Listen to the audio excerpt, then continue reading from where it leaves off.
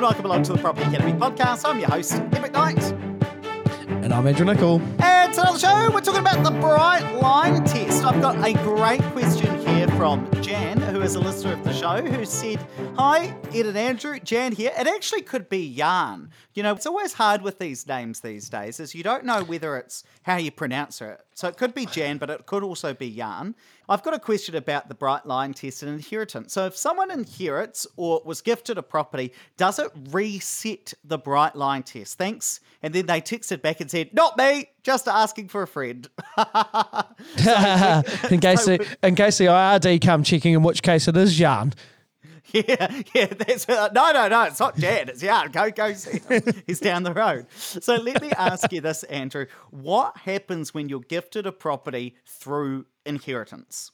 Well, if you get a property through inheritance, it is one of those exemptions, so it's not subject to the bright line test. And that could include your parents' main home, plus any investment properties they might have. But often where people get tripped up is when they acquire part of an inherited property. So let's say me and my brother inherit mum's property, and then I say, "Oh, well, actually, no, I'm going to buy you out. So it's $1 million property. I'm going to pay you out for $500K. And then in 5 years' time, I sell the property for 1.2. Well, the total capital gain is $200K.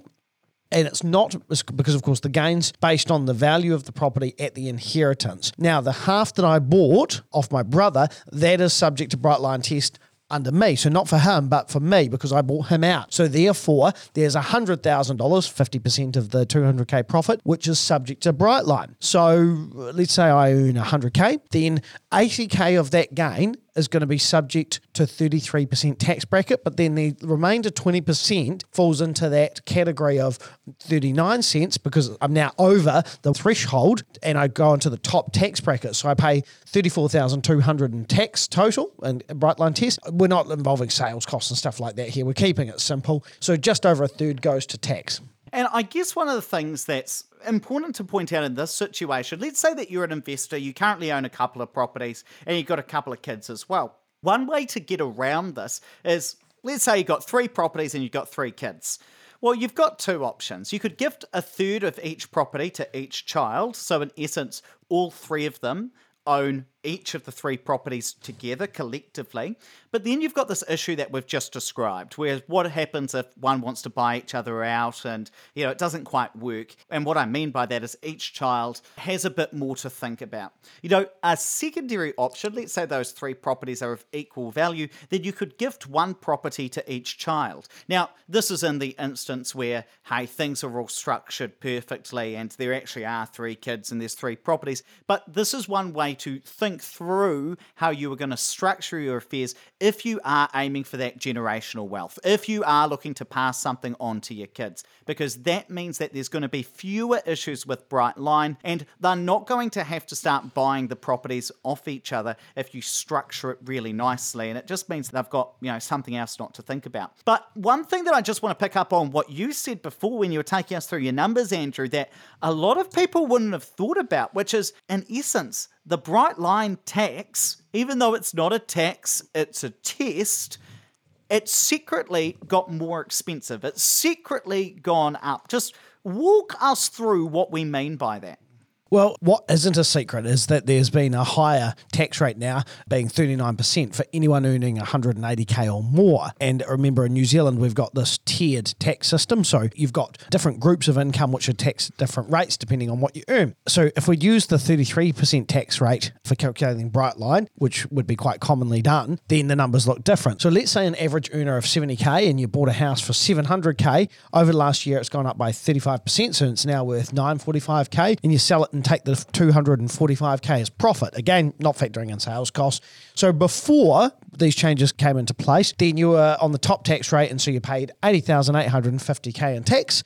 So you'd cry yourself to sleep and you'd carry on. Now, the first 110 is subject to 33% tax bracket, being $36,300. The rest, 135K, is subject to 39% tax, which is $52,650. So the total tax in that example is $88,950,000, and effective tax rate on that money is 36.3% if you blend it out. So that's $8,100 more than under the previous rules before the tax rate went up. So you might not be feeling that you've earned the top tax rate of money and you're rolling in it, but you're taxed as if you are.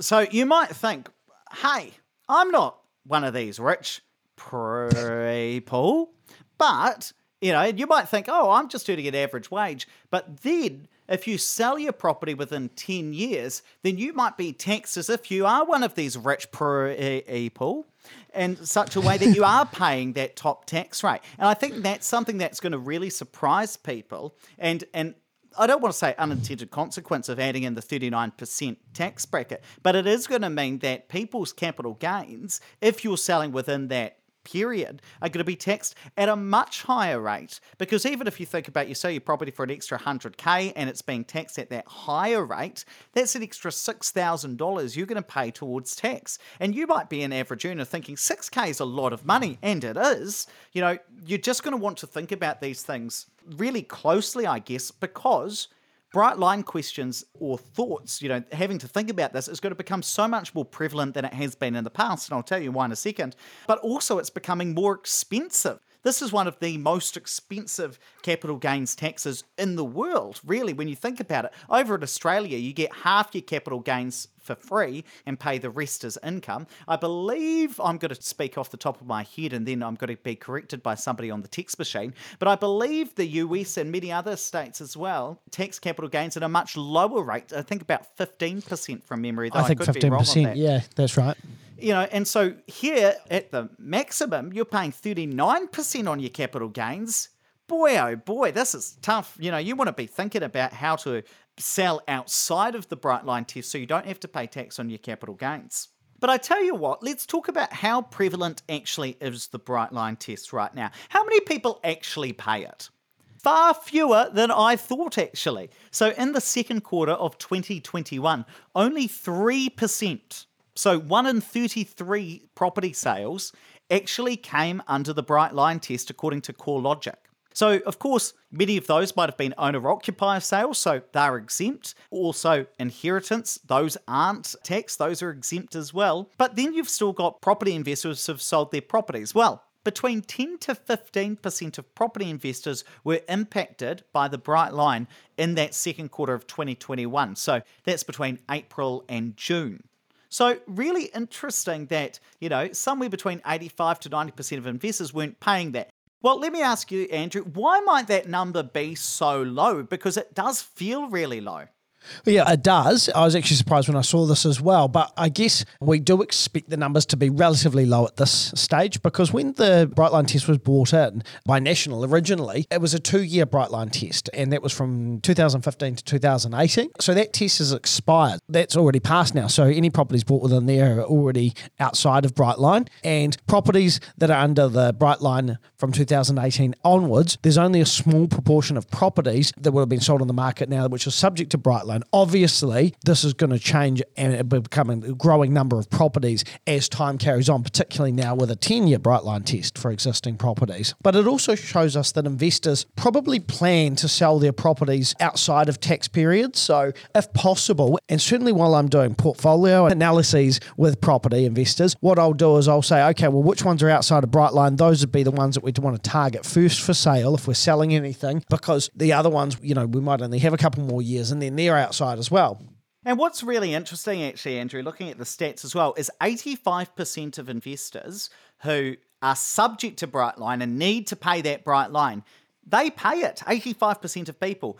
12% of people will pay it once they're reminded by the IRD, and 3% of people need following up for debt enforcement. So what that says to me is that there are some investors out there that didn't know they had to pay it. So, those 12% of people who paid it once they were reminded, I don't think that those are... there'll be some people who are cheeky like you, Andrew, and are like, oh, we'll just see if the IRD kills me or not. No, I wasn't going to say, not like me. I pay it because I have to pay so much tax as it is. I just go ahead and do it. But yeah, I was about to say that I think that there will definitely be people that will say, I'll just wait for the letter and I'll just hold on to that money in the meantime. But I also think there's probably a lot of investors who just didn't know about it, didn't realise they had to pay it. And so that old I chestnut. do think that you have to think about this, because sometimes, it's easy to forget it because we don't have a proper CGT here in New Zealand, even though the tax rate is so astronomically high. But you do need to think about this, I suppose, is the key message. Now, those numbers are quite low, as we said, in terms of how many people actually have to pay it, only 3% of sales. But I just want to talk about that. This is going to increase significantly in the future. It's going to become more and more of an issue because the bright line test now for people purchasing existing properties is 10 years. Now, the average hold time for all people across the country and across all buyer types is 7.5 years. So the average person, if they continue to hold as they have in the past, they are going to be subject to that. Well, two things are going to happen. Either some investors will decide that they're going to hold for longer to get outside of that, but some at the same time are still going to sell because their personal circumstances dictate that they need to. And of course, there has been a change in the main home exemption as well. So let's say you rent out your property for 10% of the time you own it, and the rest of the time, 90%, you live in it. Well, 10% of the gains are going to be taxed. And so more and more properties are going to be subject to the bright line test. That compares to now, before those changes came in, you had to live in the property for at least 50% of the time. And if that happened, then all gravy, you didn't have to pay any bright line, even if you rented out for 40% of the time you owned it. So, I do expect more people to be subject to this, and so you're going to have to think about this as a person owning property, whether as an owner-occupier or as an investor. And I think one other thing that might be quite interesting, Andrew, is this might cause more owner-occupiers to become investors, even if they intended to sell something. So what I mean by that is, let's say that you've already rented it out for a little bit of time for whatever reason, because maybe you've moved in with your boyfriend, or you've had to move out. One. Or you've had to kept him a secret. That's a joke, everybody, just so you know. Kelly, if you're listening to this, Mum, didn't mean to tell you in this way. That's so terrible. I'm going to get hate mail. I can hear the hate mail coming now. And no, people will love it. No, because you shouldn't joke about these things. But what was I talking about? Change in circumstance. Oh, you've had a change in circumstance, so you've rented this property out for a little bit, and then you moved back in, or whatever it happens. I expect that people will hold on to properties longer than they otherwise would have, even if they intended to sell it, because they don't want to be taxed by this. Whereas under the previous rules, perhaps they wouldn't have. So, there's a really interesting things to think about. But look, keep an eye on Bright Line is the main thing to think about. And all good Jan/Yarn, if you inherit a property or your friend does, sweet, no Bright Line test, but just have to think about purchasing that off their siblings or somebody else who they've inherited it with. So cool things to think about. And actually, that was true for an investor that I work with, who's also my mother-in-law. They inherited a couple of properties from their mother, and her and her sister were trying to figure out what to do. And Helen was actually going to buy her sister out and then hold them for another year. And then I explained, actually, that part's going to be subject to Bright Line. So what they've decided to do is better to just sell them within the trust and then get the money, distribute the funds, and then just invest herself so that she can choose properties that are appropriate for her and just be subject to her Bright Line requirements. Perfect. Let's wrap it up there, but please don't forget to rate, review, and subscribe to the podcast. Really does help us get the message out to more people. And hey, if you want to learn more about how to respond to these debt-to-income ratios and formulate a plan to continue investing on your merry way, come along to our next webinar. It's happening on Tuesday, the 16th of November at 7 p.m. We're going to talk all about it. And how do you come along to that for free? Tap or swipe over the cover out, link in there, or just go to opuspartners.co.nz. You'll be able to sign up.